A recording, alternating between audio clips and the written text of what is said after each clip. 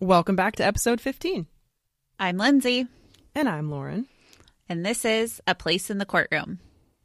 Cue dance.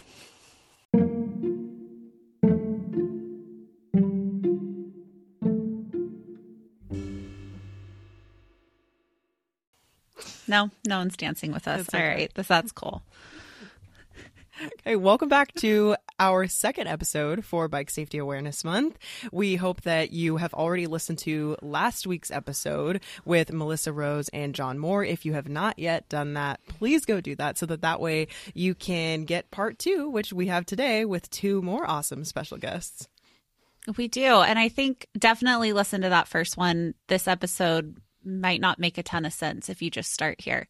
So at least go back one episode. We hope you go back all the way to the beginning and start over. But we have 2 very special guests, like Lauren said. So one of them is my partner, Doug Gordon at Miles Sears Niani in Fresno. And then we have John Fowler, who was our, I guess not really co-counsel, but he had another plaintiff. So he was the other plaintiff's counsel during this case from Fowler, Helsel, and Vogt. And they are in the Fresno area as well as up in the Sacramento area. And so we're so happy to have both of you guys with us today. Thanks for having us. Be here. Yeah.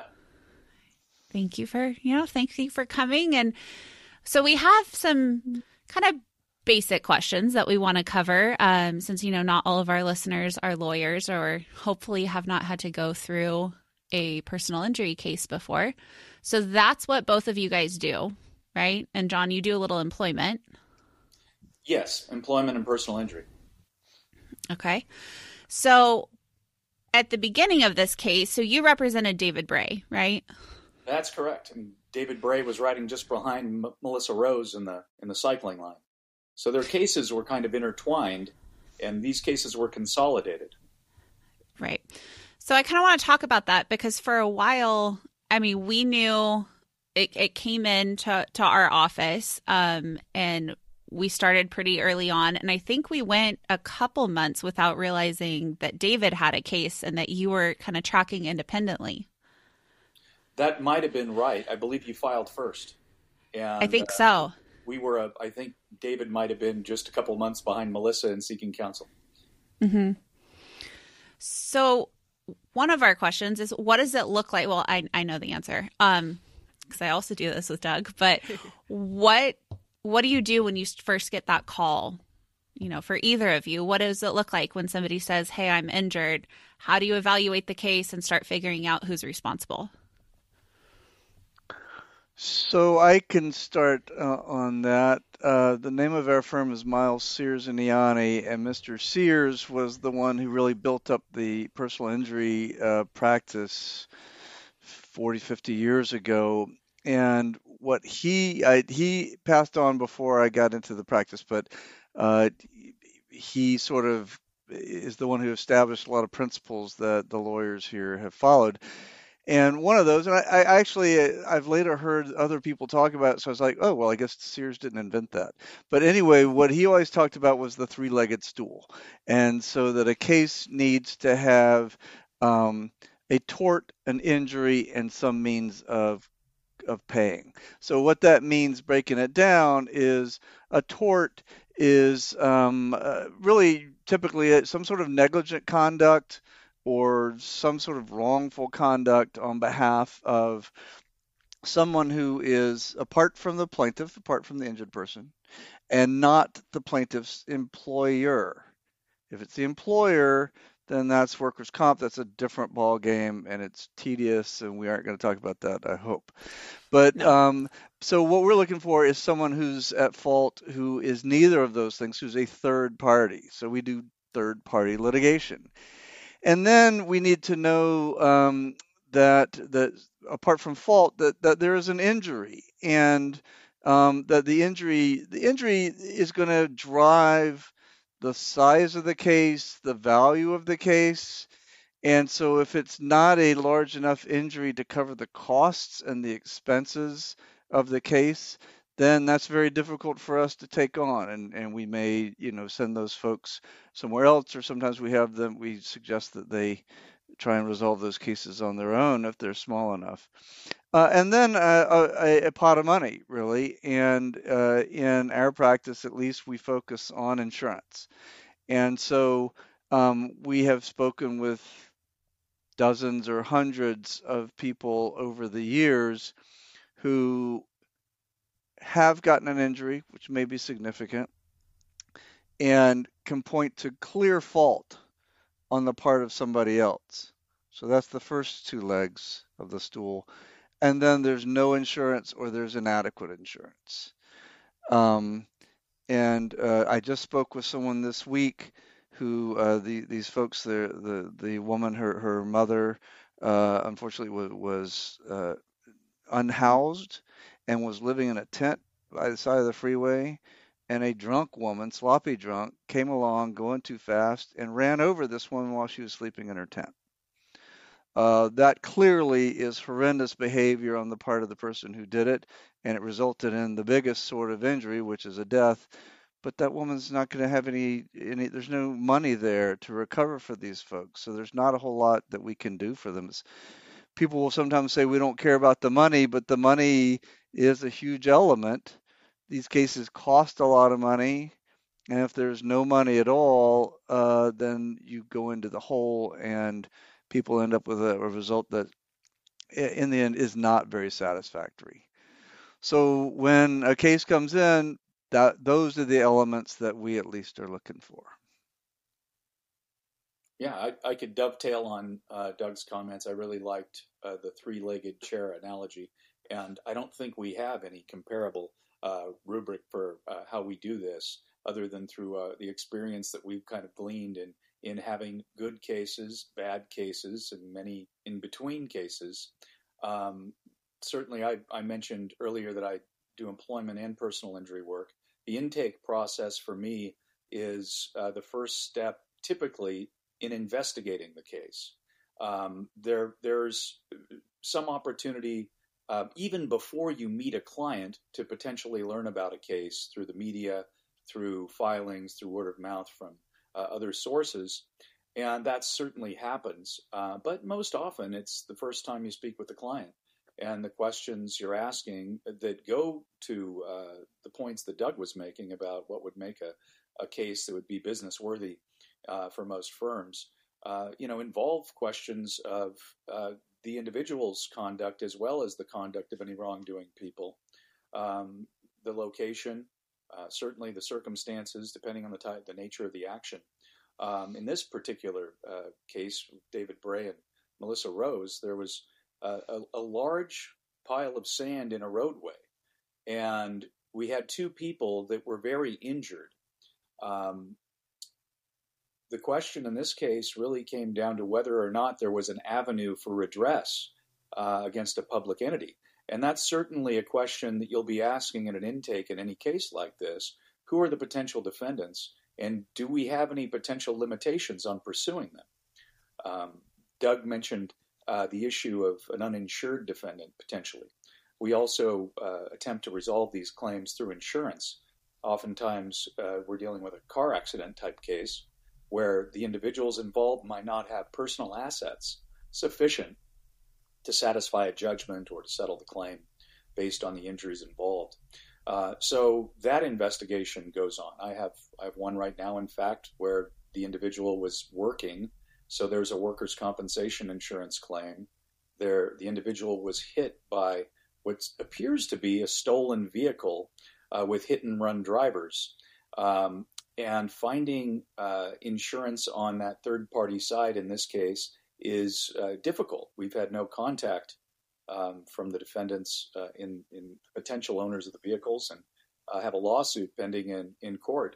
And we also have an uninsured motorist claim against my client's employer's insurer, who's reluctant to participate with the insurance until we track down any other third-party policies. So these are all questions that might come up in an intake that you'd explore. And every case is different. So every avenue of exploration is going to be slightly different. But I think Doug's analogy is perfect. For the business of a law firm, in order to keep doing business, you need to really evaluate those three main legs of the stool. In this particular case, we had, as John said, two badly injured people, um, and we could take a look at. It was pretty easy, and I know that I took an early look at that sand pile, but it was already cleared off by the time we Right. got there. But we had a lot of photos taken by the CHP, which were, I mean, vital. If we hadn't had those photos, we couldn't have Yeah. done the case, I don't think. And so those showed what, pretty instinctively you say that's not supposed to be like that. And it was a sand pile that was that covered the entire bike lane. It was 100 feet long and 4 to 7 inches deep at the deepest parts. Well, you can't ride a road bike through that. So you can see the negative behavior, the fault. You can see the injuries, and then the county, as a public entity, has resources. The state has resources. The federal government, if you sue them, they have resources. So that's not so much the issue. Um, Part of the issue, though, looking at suing a county, is that guess where you have to sue them? In their county. You can't sue this county of Fresno in Visalia in Tulare Superior Court. That's not the law. And so you sue the county of Fresno in the county of Fresno, and guess who the jurors are? They're residents of the county of Fresno. So those are kind of things that you look at in a case like this and deciding to take it. And then the law can get complicated with public entities in terms of immunities and everything. Maybe we'll get into that in a little while. But just in terms of looking at the case from up front, that certainly is the way that we will look at it. And then John mentioned also we have to think, what did our clients do wrong? And and if we don't think they did anything wrong, what's the jury going to think? Are they going to blame our clients for anything? And I can tell you that Melissa, our client, ultimately the jury found her, I think, 25% responsible, and that Right. was a reduction of her judgment. And so you kind of have to factor that in when you're looking at a case. And I think here too, we also had the complicating factor of the hit and run vehicle. That's a strange factor, It and was. yeah, and it was difficult to know what exactly to do with that. I guess people listening to this will know the facts, but I know a Melissa, little bit. okay, tried to navigate the sand pile, and Hmm. her effort was to try and stay inside the bike lane because she Right. thought it's more dangerous out there where the 3-ton cars are. And so, in trying to do that, she got stuck in the sand, fell over on her left side, and then her left arm was struck by this vehicle that hit her, stopped, I don't know, what, 30, 40 feet up the road, and then took Yeah. off. Right. And she told us last week how that car kind of haunted her for a while. She'd be driving up and down that road repeatedly for work, and she'd be kind of on the lookout for the car. Um, and I think it took her a while to resolve, her feelings about the car that hit her and left. I don't blame her for that. We hired No. an investigator to go looking for that car up in the area Yep, of Prather and up around there. And somebody thought they'd seen that car in a she did. parking lot, I think. Yeah. Melissa thought that? Okay. Yeah. And so we tried, but ultimately that's kind of a hole in our case that we have to Right. talk to the jury about and figure out how we're going to deal with that. Yeah, in fact, that it was more of a hole. It could have been more of a hole than it worked out to be, I suppose. The jury got it and didn't pay much attention to the hit and run driver. However, there were efforts by the defense to make sure the juror knew that there was someone that was not in the courtroom to blame this whole mess on, if they didn't want to blame it on the county of Fresno. And that becomes very dangerous for the plaintiffs in navigating that narrow passage to get through that argument. We also had an interesting issue. Doug mentioned the size of the sand pile, and we also talked about Melissa's encounter with the vehicle. This was a bike lane on a 55-mile-an-hour roadway. So that I think combined with the size of that sand pile almost shook shook me into a position of this has to be a case. And sometimes you don't know if you're going to get to the end game, but the circumstances need to be presented in court, and the public entity needs to be notified, in this case, public entity, of the seriousness of the omission or the conduct that they're involved in. So, John, kind of going off that a little bit, and this is for Doug as well, when you take on a case like this and you're doing that initial intake, is there ever that moment where you're inclined to take the case because you think about the possibility to either make change or to prevent this from happening to somebody else? Does that at all factor into your decision? Yeah, for my part, I think I almost acknowledged it did in this case, and I think I would. It's certainly something that we'll consider. The possibility of correcting a larger problem for a larger community is what we hope to do. I mean, that's even a more wonderful result than getting a result for your specific client. And even in the employment world, we have theories that allow you to sue on behalf of one person to benefit a larger group. And I think that goes to the heart of the American justice system, is doing right by one can do right by many. And it's something that always factors in. Lawyers also look at marketing opportunities on some cases. I have to acknowledge there are some cases that will draw more attention. And a bicycle case like this was perceived to be a case that was not going to be easily winnable. And in fact, the defendants were fairly confident in their position and largely forced the case to trial. Taking on a case like that's fun for that reason, especially when you have nothing to lose. So, and you could potentially really change the outlook on a major issue. And bicycling in Fresno County has been a major issue. Lots of participants, lots of effort and time and money have been expended on that process. I would say I have to be straight up and honest.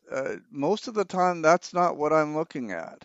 We're looking at what can we do for this particular client, and that guides the decisions we make in our practice. But I will say that I think all four of us on this broadcast are doing this kind of work in part because we feel like this is the right side of the law, that we're on the side of people who get hurt because somebody bigger than them caused them to get hurt. So when we're suing the county, it's just us, and it's and our firm, we've sued General Motors and Ford Motor Company in the past, and it's just our little firm going to Detroit and taking on those big firms. And I know John and his firm took on Greyhound bus lines some years ago. And when you take on those big monsters and they bring in big deal lawyers, there's a sense of you're doing some good in general right there, because you're the one that's willing to take on the fight of the little guy against the big whatever they are, the big folks.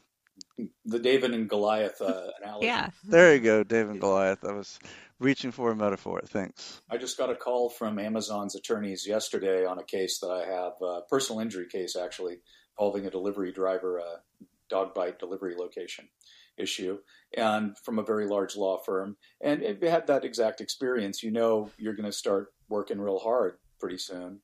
The demur was just filed, so that's an aside. But I can also say it's easier, and this is counterintuitive, I think, but I've discovered over the years, it's easier to work with good lawyers who know what they're doing than it is to work with schlepper lawyers who you never know what's going to come out of their mouth.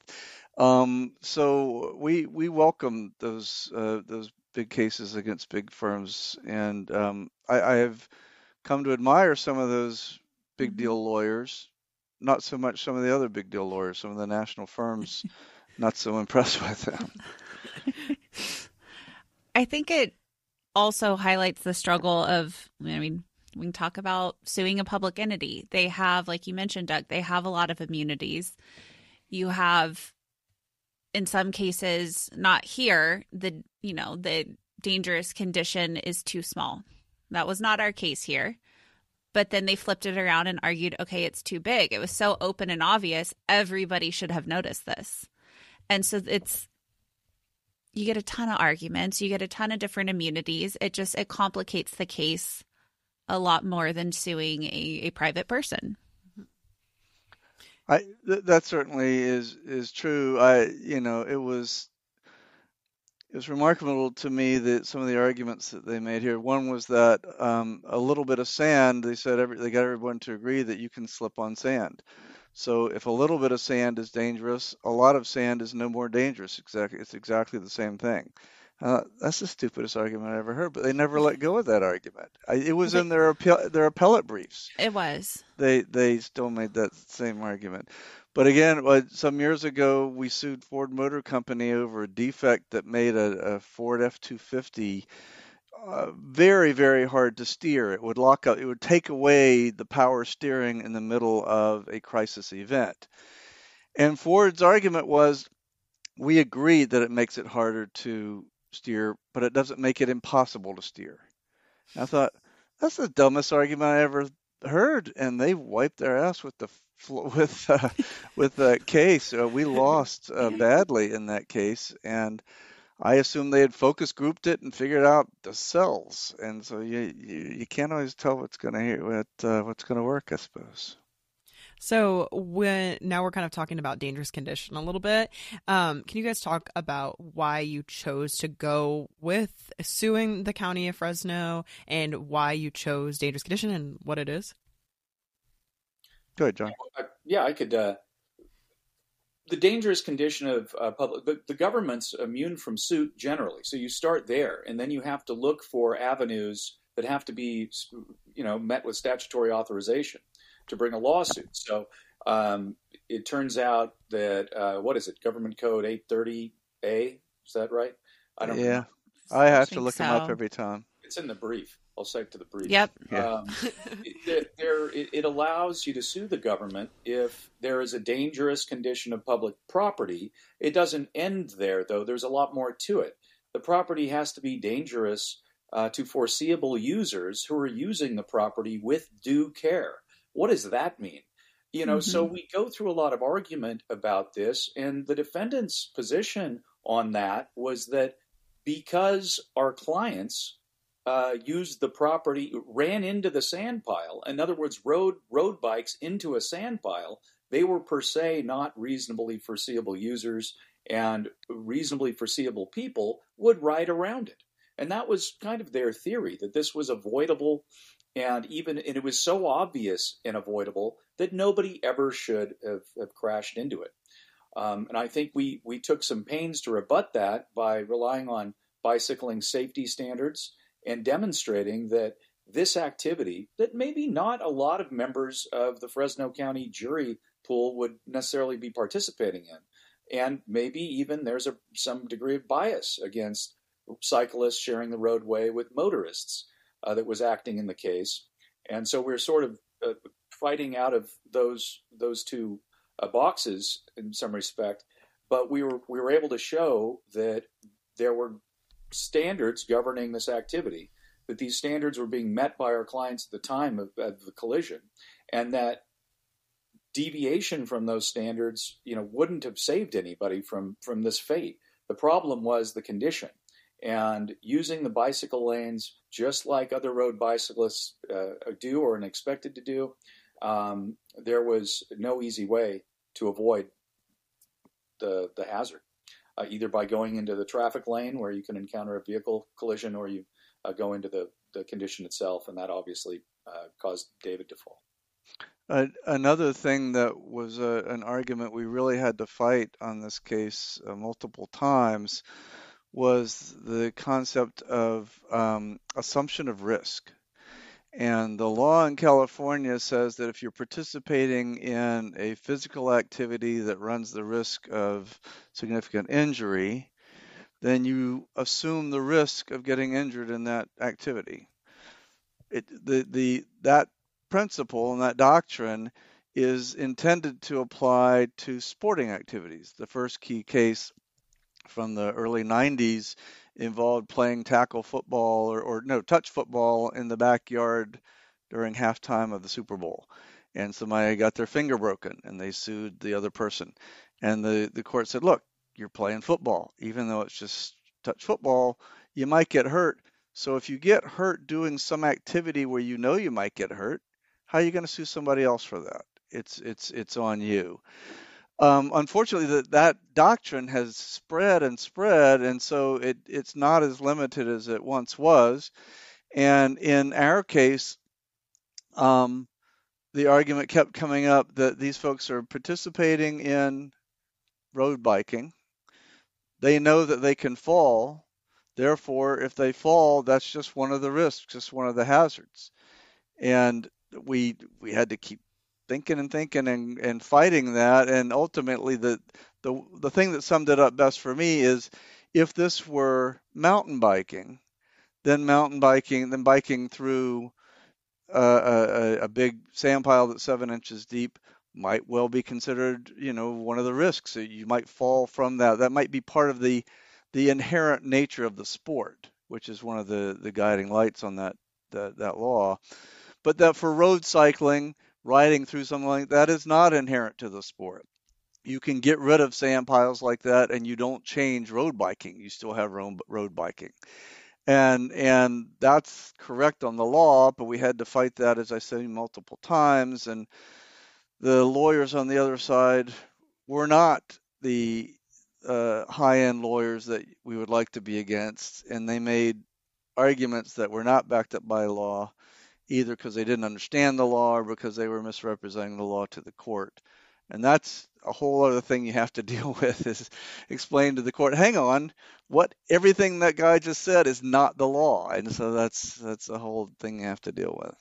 Yeah, so one thing that happened in this case is we brought motions for summary adjudication on the issue of primary assumption of risk, saying that this isn't part of road bicycling, and therefore it shouldn't be considered as a defense in this case. And we lost. On that issue, the court agreed that primary assumption of risk applied to this activity. And I think there's still a question mark issue there. I mean, I've had another case where it was a backyard home run derby competition, and the bat flew out of someone's hand and hit someone else in the face, and that was considered primary assumption of risk applied. So it really does expansively apply in these tort cases. And it's just another tool that defendants have to avoid, paying for the harms that they cause.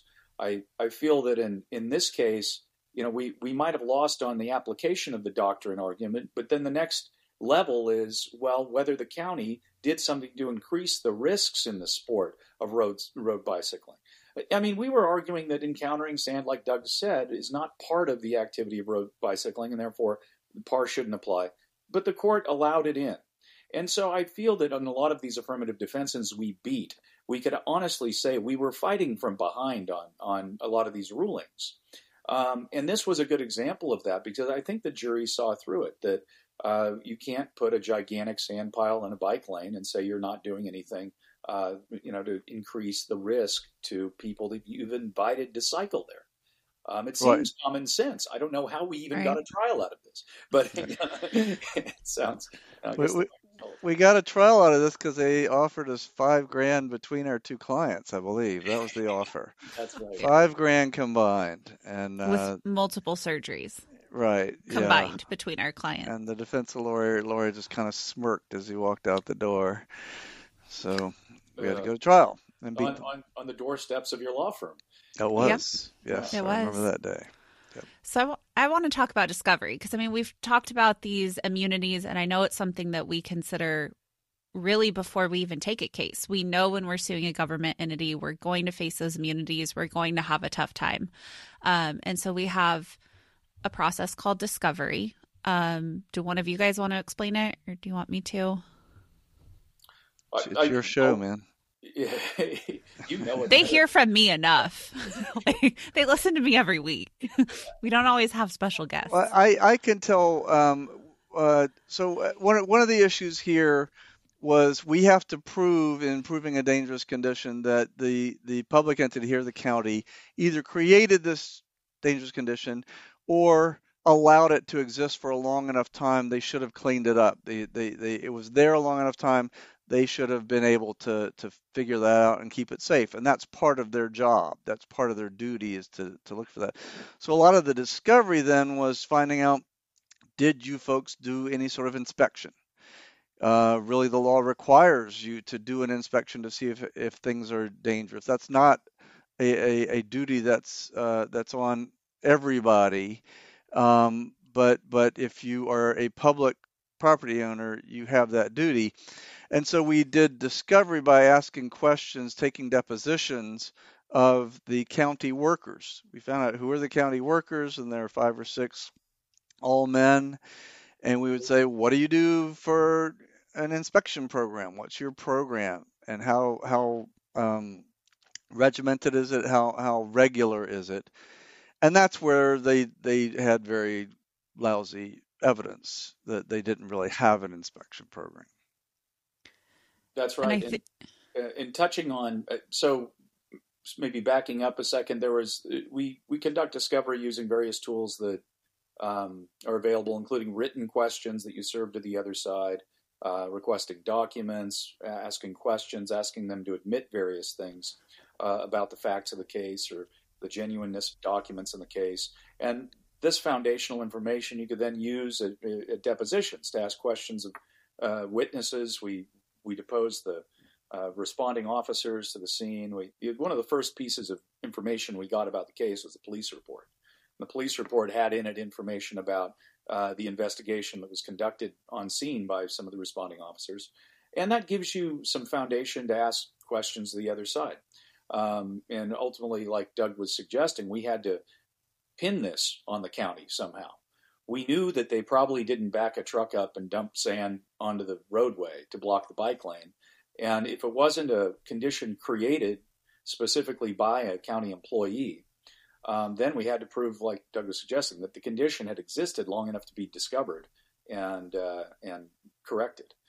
And that's where I think the case really came down. We had they didn't have very good answers to those questions, and they had a county district immediately to the south that did have pretty good answers to those questions, that did inspections on, I believe it was a monthly basis of their roadways for conditions in bike lanes. And these bike lanes were not just, a side of a road that people were using. They were designated. They were painted striped lines that were obscured completely by this hazard. So, I mean, again, that juxtapose right there gave us some ammunition to say you weren't doing it the way your other guys are doing it, and there must be a reason. You just weren't doing anything.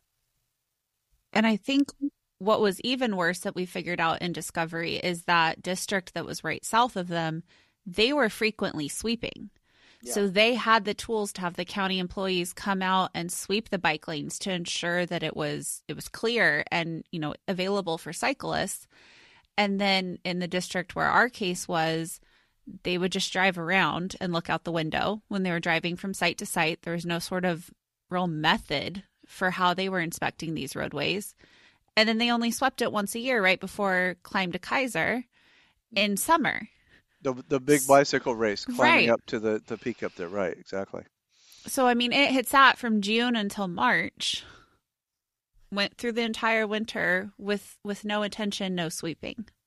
I also believe they testified they only sweep for Climb to Kaiser when they're requested to do so by the organizers. That if the organizers didn't think make you that are right. request, they might have done nothing. Yeah. I think our theme was you built the bike lanes, you acknowledge a duty to inspect and maintain them, and you fell short on this occasion, if not on others, but certainly on this one. The other interesting thing was the CHP officer's response. Because, we've done other dangerous condition cases, and law enforcement isn't always willing to cite the dangerous condition as a cause of the accident or the cause of whatever injury ends up happening. And here, the officer did not tolerate that sand and actually called someone from the county to come out that day and shoveled it. Yeah, he stayed there. I'd forgotten about that part, but he stayed there, and the other guy brought a shovel, and the two of them shoveled it off. So 30 On a minutes. Sunday. yeah, the officer just didn't leave. He just stayed there and shoveled it all away. And then you took photos showing that the roadway underneath was wet. And so you could see the outline of where the sand had been. And that was a great photo for us, or a great couple of photos. And also that it had been wet. And so we could say, okay, this clearly there's been rain. We got data on the most recent rain, which was about 3 weeks before. And so we could say this sand has been there for that length of time. All that was useful stuff. So once you're, through the discovery process, and you have a other side who doesn't offer any money, and kind of how do you go about prepping for trial? This case had a component that not every case has as much an extent, but that's a lot of expert witnesses that were going to be brought in, and even we discovered one of them at his percipient deposition. One of the bicycle riders in this group happened to have some experience in wastewater, water management, roadway water management at construction sites and some other facilities, and can talk somewhat eloquently about how through the process of erosion the sand wound up on the bike lane. And so we made him, we declared him an expert in the case, non-retained expert, and he wound up testifying as an expert on those issues, roadway conditions and erosion control, which I thought was just fabulous. And he kept pulling out more and more gems as we went through. And then we, of course, had gentlemen that we hired to give testimony about the condition itself, and Rene Castaneda provided his accident reconstruction for the bicycles, encountering the sand, and we had to measure it all out. And you have wonderful diagrams that I'm sure still ordain the walls at Miles, Sears, and Ianni of these recreations that were done. I always wonder, both sides had accident recon. I think they brought in another expert, maybe more of a conspicuity or human factors expert, Right. And trying to tell us that the sand was very visible from a long distance away, and everybody should have known of the hazard. I think preparing for those, to plug those holes at trial on all the material issues you anticipate you're going to have to face was part of the trial preparation, because I think we might have anticipated we had a shot at settling the case when we went into the mediation. We brought a judge, from Visalia to Fresno, and he was unaware that there was not going to be a meaningful offer. And after that, we're really looking at the facts remaining to plug. Yeah, one thing I'll say about that is just that the way that we prepare cases, and I know John and his partners are the same way, is you prepare to go to trial.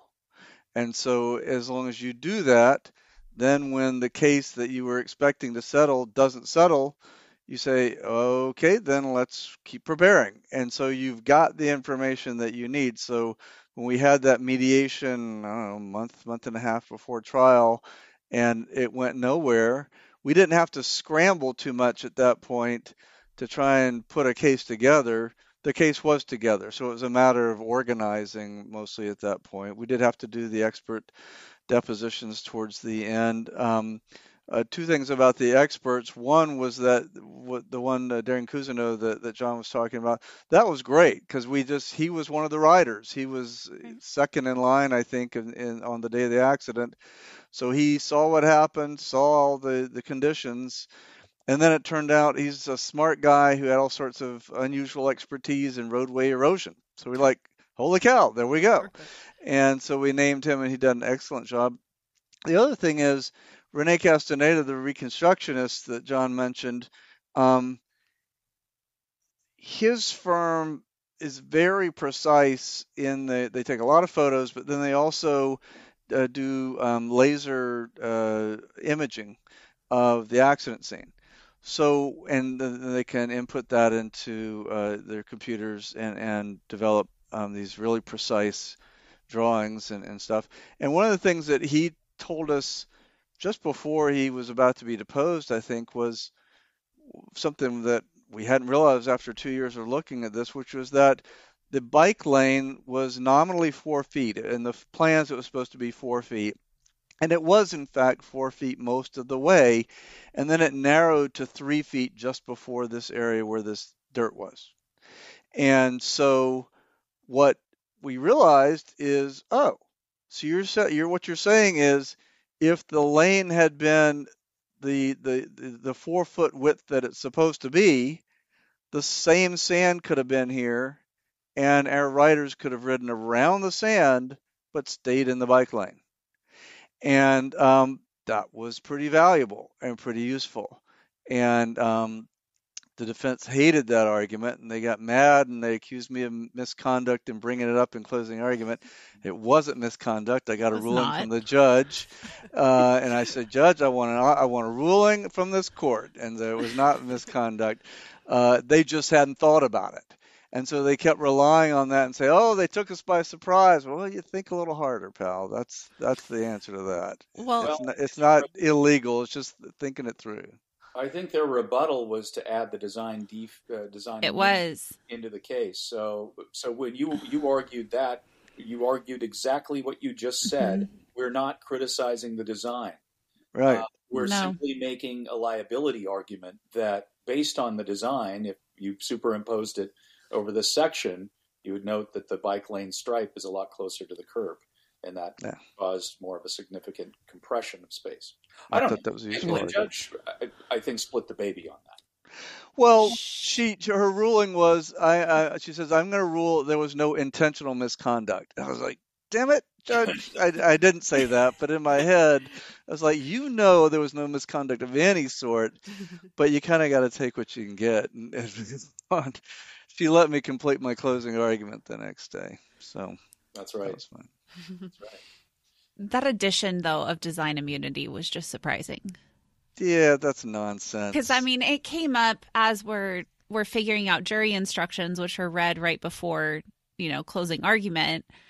And really, the burden is on defense to prove design immunity. And there's one element that the judge has to decide, which they had absolutely no evidence to support. But I mean, it was kind of, I can see where she didn't want it to be an appeal. So she lets it go forward and leaves the jury to decide the questions of fact. But yeah, I mean, I think you're right. I think John's right that she split the baby, that she's saying. Yeah, you're right. Okay, we're going to let you make the argument, but we're going to let the defense rebut it in this way, which is unsupported by evidence. But, that's it was also I mean, they lost on it. Yeah, they lost on it. Right. In fact, I think it might have been unanimous. And they also had they had some other defenses in the jury skirted over. I think 11-1 on reasonable acts or something like that. They always throw that one in. Yeah, but there's always multiple. We had many hurdles to overcome on that verdict form, and it just shocks me looking back at it that the jury made it all the way down. Yeah. So you have it open, right, John? Yeah, I do. How many questions is it?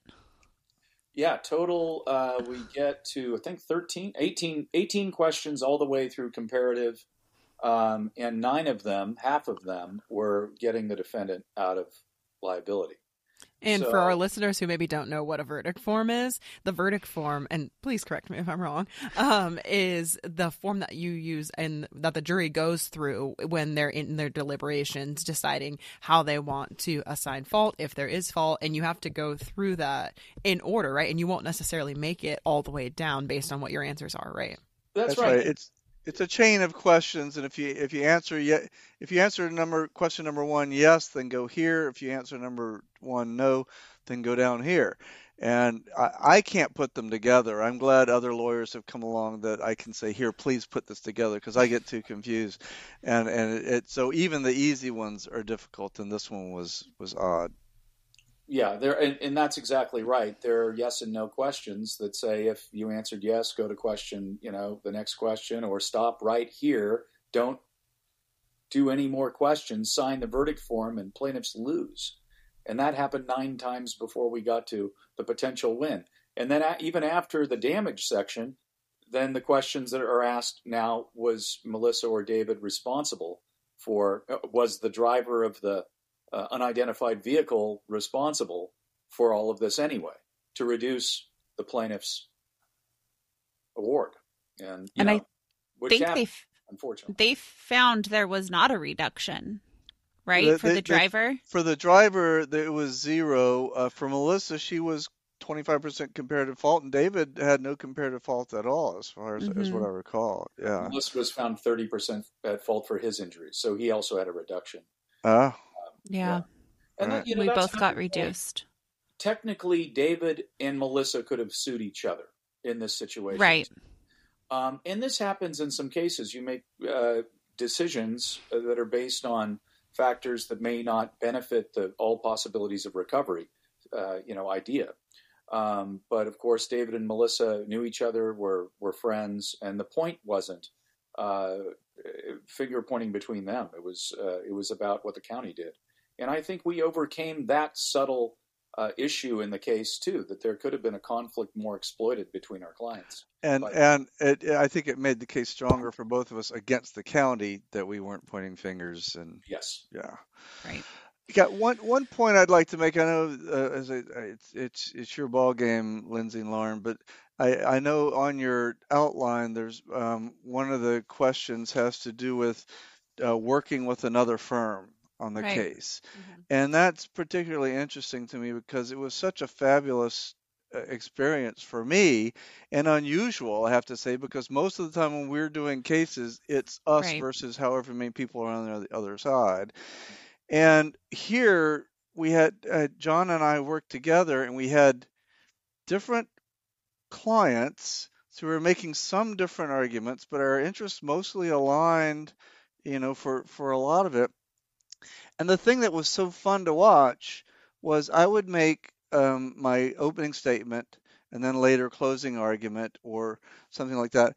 And I spent hours and hours in multiple drafts thinking of everything I could think of. And I thought I had it all. I thought I'd thought of every point and had nailed every point that I wanted to make. And then John would get up and talk about things that I had not even crossed my mind, that were brilliant, great arguments. And I was like, I wish I'd thought of that, but I'm glad that he thought of it and that he's up here and that we're on the same side. So that was a really fun surprise for me. And so I don't know how it would be working with all lawyers because, as I say, I haven't done it a lot, but this was a good one. And it was cool to see that we complemented each other, at least the way I saw it, was that we weren't repeating each other. He was thinking of totally different things that had great validity and were very persuasive.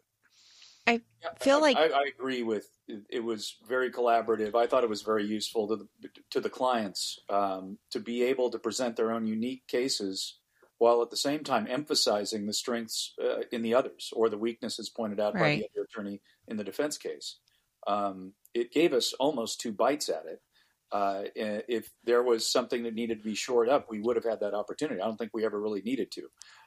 But I've worked with other multi-plaintiff, multi-lawyer cases before, and it doesn't always go well. In fact, I could think of that Greyhound case that Doug mentioned. My partner, Jason, and Stuart Chandler almost went at it one day. Well, it was my partner. He used to be a boxer. Yeah. Okay. But yeah, it was definitely a good experience. Wonderful. And one of the things that we did that I thought worked really well is, first of all, as a plaintiff, you want to move the case along. If we drag the case out for a long time, the jury's probably going to blame us and hold us responsible for wasting their time. So we're trying to move it along as expeditiously as possible. And so we made the decision early on, we don't need to both question each witness. And so we split them up. And I think there was an element of trust in knowing that I knew that if John got up and questioned this witness, I didn't have to worry about it. And if we had both done all of those witnesses, it would have greatly extended the time of the trial, which would not have benefited our clients. Yeah. Did you know each other before this? We knew each other. Kind of, yeah, but not all that well. But I knew John from when he worked at another firm years ago, and so I'd met him and had seen him around. I remember when we had this case and we found out that John had it too. I was like, oh, good, okay, so we'll work with Right. John. And I remember seeing John at Gazebo Gardens, which is the local beer garden a mile from my house, and seeing him and saying, hey, we've got this case together, and I think they may take this thing to trial. And John's like, yeah, okay, and we're going to work it out. So that Nice. was really good. Yeah, it It was was. so much fun working on it, though, because I mean, I've had other plaintiffs' counsels where I can't even get them to call me back. Mm. And I was like, how are we supposed to be pursuing this if I can't even, there's no collaboration. You end up taking the lead. And that was so nice here, not having to do that. We could share it. Oh, I thought you took the lead on most things. I felt even in court, I had to. I was behind. My client was behind your client in the cycling line, and so I maintained Right. position. Right. You Yeah, did. yeah. You stayed in the pace line. No, Lindsay, and you can't sell yourself short on all the tremendous work you did on this case. I Thank you. mean, you were coming up with some of Doug's great thoughts, I'm sure. That's true. Yeah, you did some of those depots. And I will say too that this case was fun in that respect in working with John. This was one of Yeah. the most grueling cases I've prepared for. I spent all these hours just sitting in my living room with my laptop, just wishing I could do anything else and swearing that I was never going to try another case because I was like, this is just too stressful. I know we're going to lose. I have to make these arguments anyway. Why am I wasting my time? No, I got to make the best argument I can.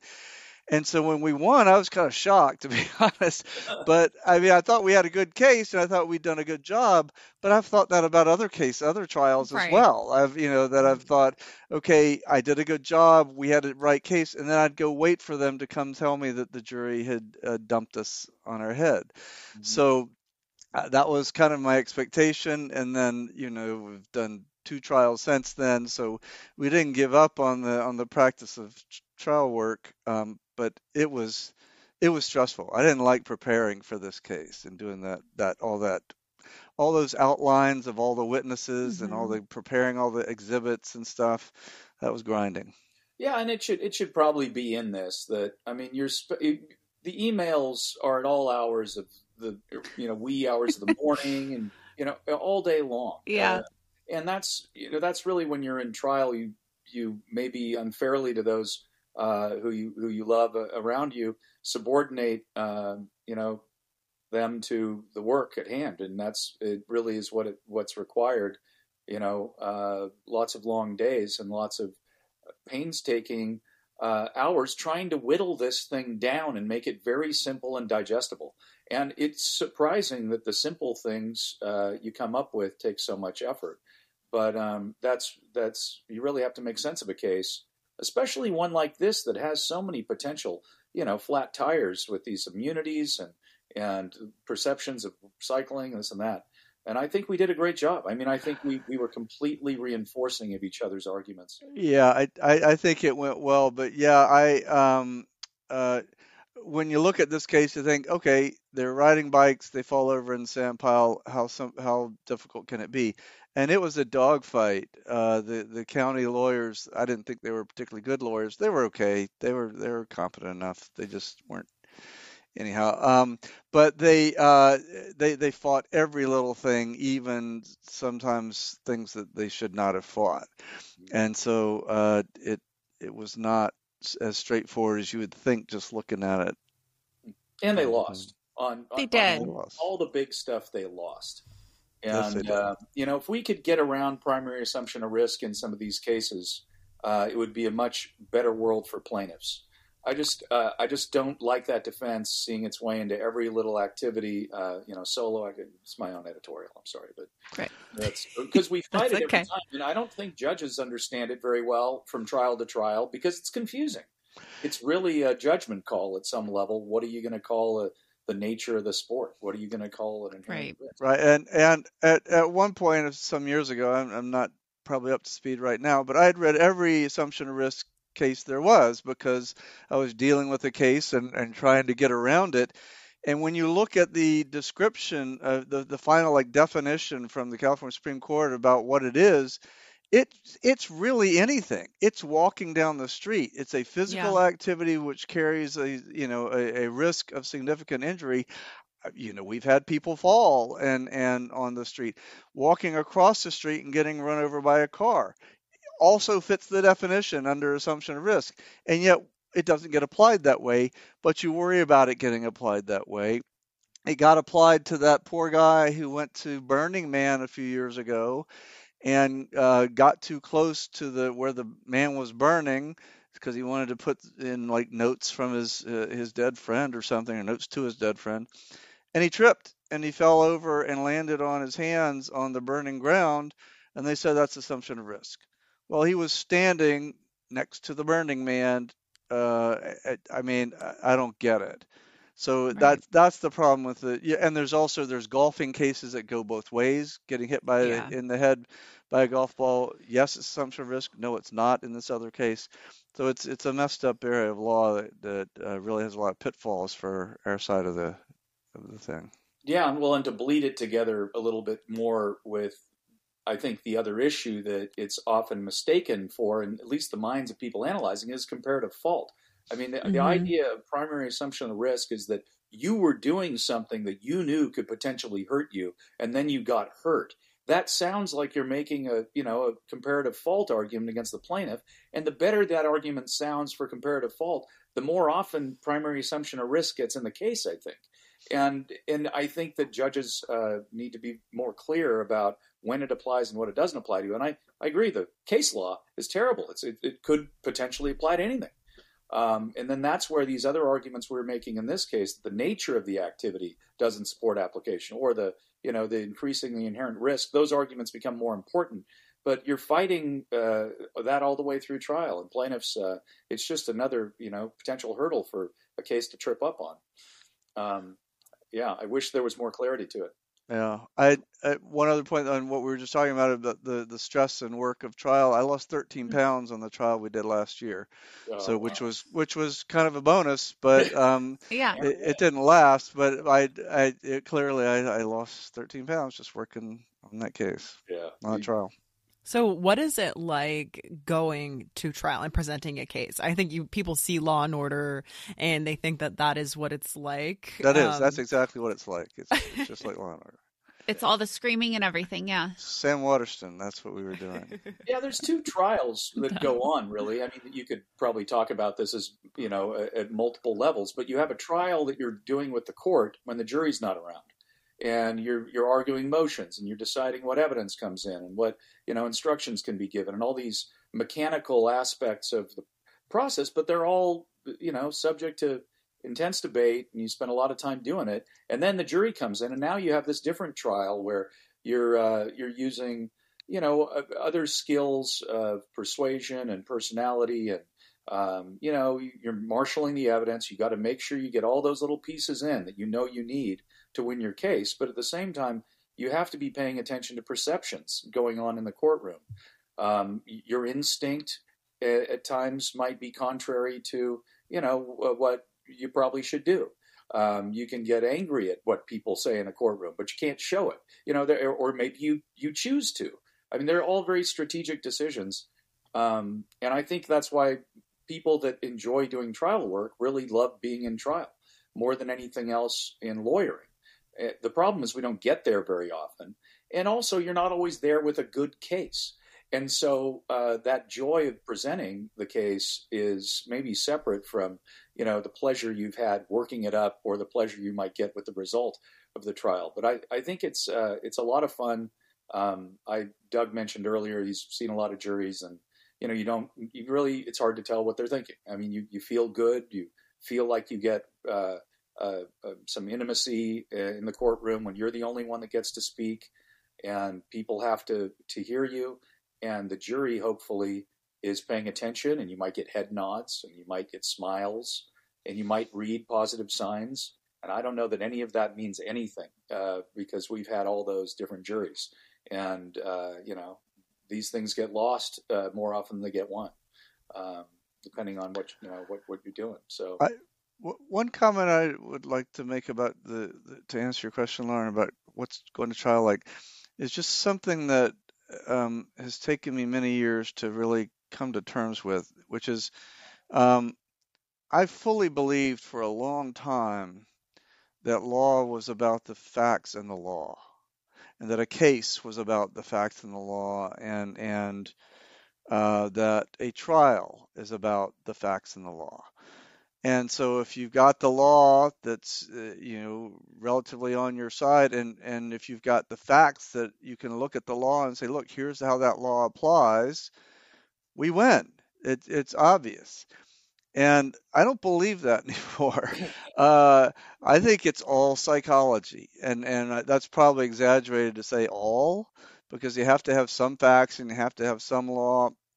Um, but it's trying to figure out what can appeal to the jury. And if you just present the facts in the law and you don't do it in a way that the jury is ready to receive, you're beating your head against the wall and you lose. So you have to always just kind of be aware of that, and think about, how do I present this in a way that's honest and that the jury can tell is honest, and in a way that helps them see what's going on here. And I spend a lot more time thinking about it. And I'll tell you, one of the things that always used to confuse me when I was a younger lawyer is people would say, yeah, well, they really liked that witness, or they really liked our party, they liked our plaintiff, and so they did well. And I always thought, what's that got to do with the facts and the law?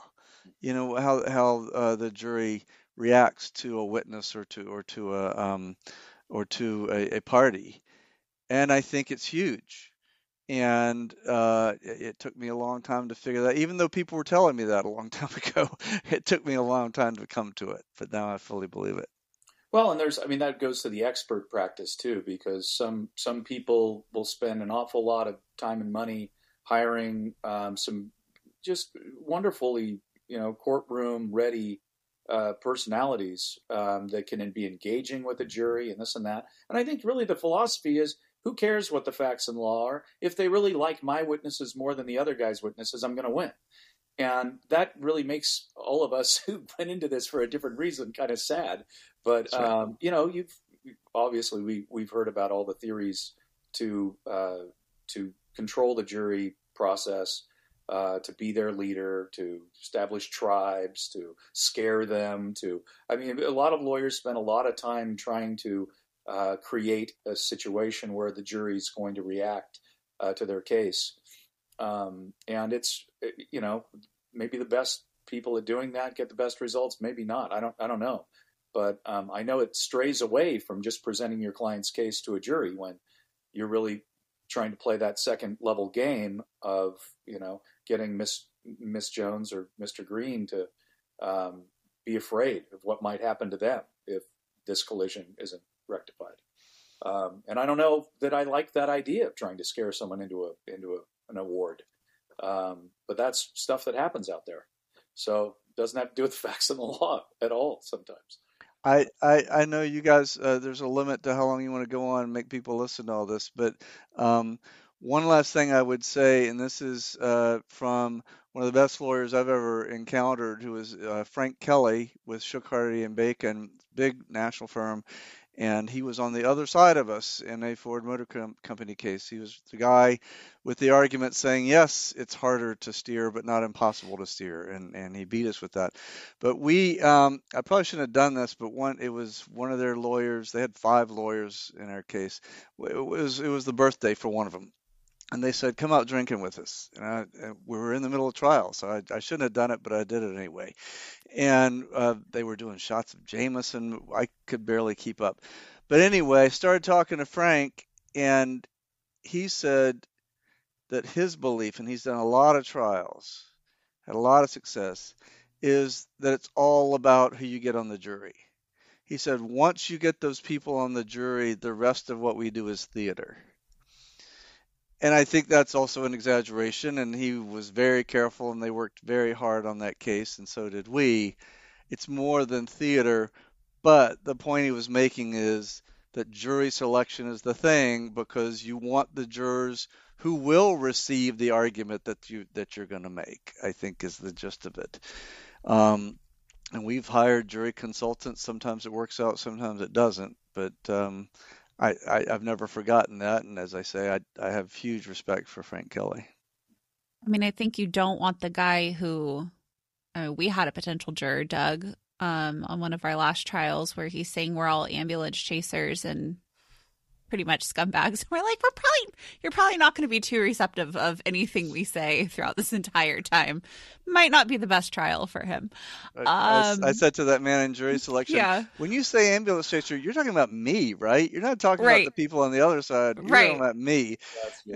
And he got real uncomfortable. I said, no, it's fine. I've been called names before. I just want to hear you say it. Yeah. Right. You're certainly not talking about the defense. Right. So in this case, even though, you won the trial, the case wasn't over, right? No, these cases are never over. No. This accident, when? It happened in 2018? 17, I think. 17. Yeah. 2017.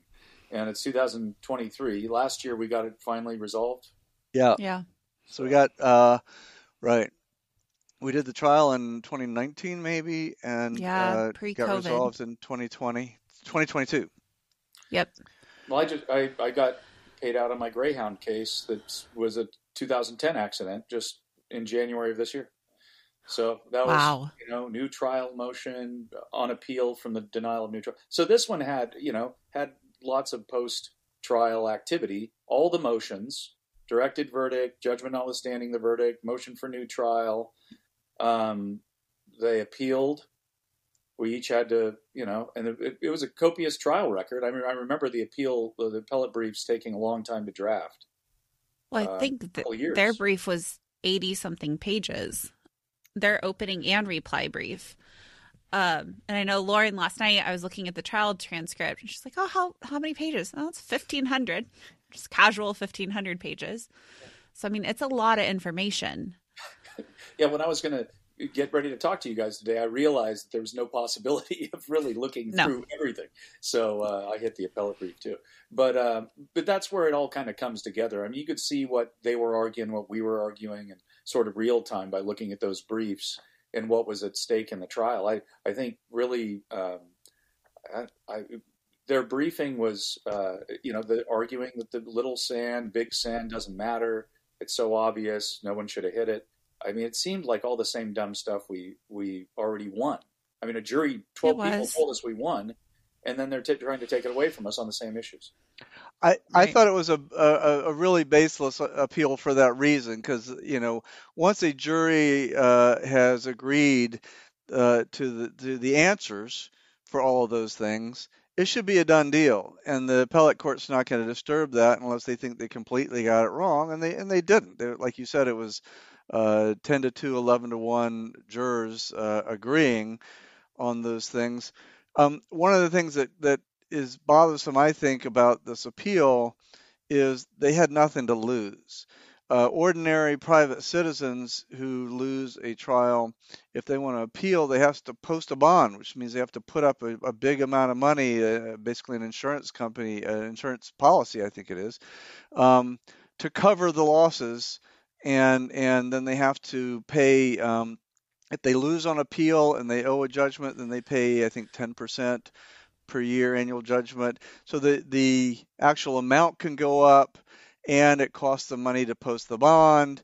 And the county didn't have any of that. The county as a public entity does not have to post a bond, so that didn't cost anything. And then on the amounts, we learned this on this case, on the increase, the interest rate is less. It's 4% instead of 10, I think. But then it varies. Okay, then that's even better.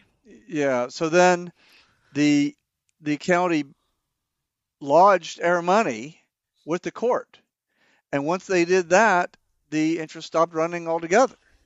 Yep. So there was no downside for them for it to take 3 years, and they kept their appellate lawyer kept asking for extensions and delays on filing his paperwork, saying he was afraid his kids might get COVID or something. It was terrible excuses, and the Court of Appeal let him do it. So he got at least 3 or 4 extensions. So it dragged out all this time for us and our clients, and then the oral argument was very weak on their side, and Lindsay Russell knocked it out of the park on our side, and there's nothing more to be said. They just ultimately paid us. They just got a 3-year delay. Yeah. I echo all of that. For us, another issue when you're facing a public entity is even at the back end of the whole thing, not all the immunities, there's pre-filing notice requirements we didn't discuss, then you're on the back end, take your break on interest. You could argue it's the public, it's public money, it's taxpayer dollars. We should protect those. But at the same time, it sounds like a sour argument in the face of a dangerous condition that the taxpayer dollars, were there to clean up and weren't used for it. So I don't know. Maybe we have to... I think the other frustrating thing to me is a lot of the times, people don't realize this. Public entities have insurance policies just like we do. Yeah. It's just like a business. So it's not necessarily those taxpayer dollars. Some are, but some of them are these massive towers of insurance, and they have layer upon layer. So it's insurance money, and then they get delay periods. There's all these different hurdles you have to jump through, and it just gets frustrating when they delay the appeal and you can't force it along, and you're telling your injured client, sorry, you have to wait another year. And then, of course, we can't bring up their insurance coverage at trial. Right. We can't tell the jury that. And they on the other side, they can't say, look, this is going to be your taxpayer dollars paying for this. They're not allowed to do that. But it's implied. And as I said, you're suing Fresno County in a Fresno County court with Fresno County jurors. The idea that they might be worried about their taxes going up is very real. And I mean, one good thing out of this, I know I told Doug earlier, but John, you haven't heard this yet. So Melissa last week had told us that she drives that road quite frequently. And even after all of this, torrential downpours that we've had recently, the road's clean. Oh, really? Well, that's good. So it made a difference. That's good to know. I thought we heard they started a monthly sweep policy after this.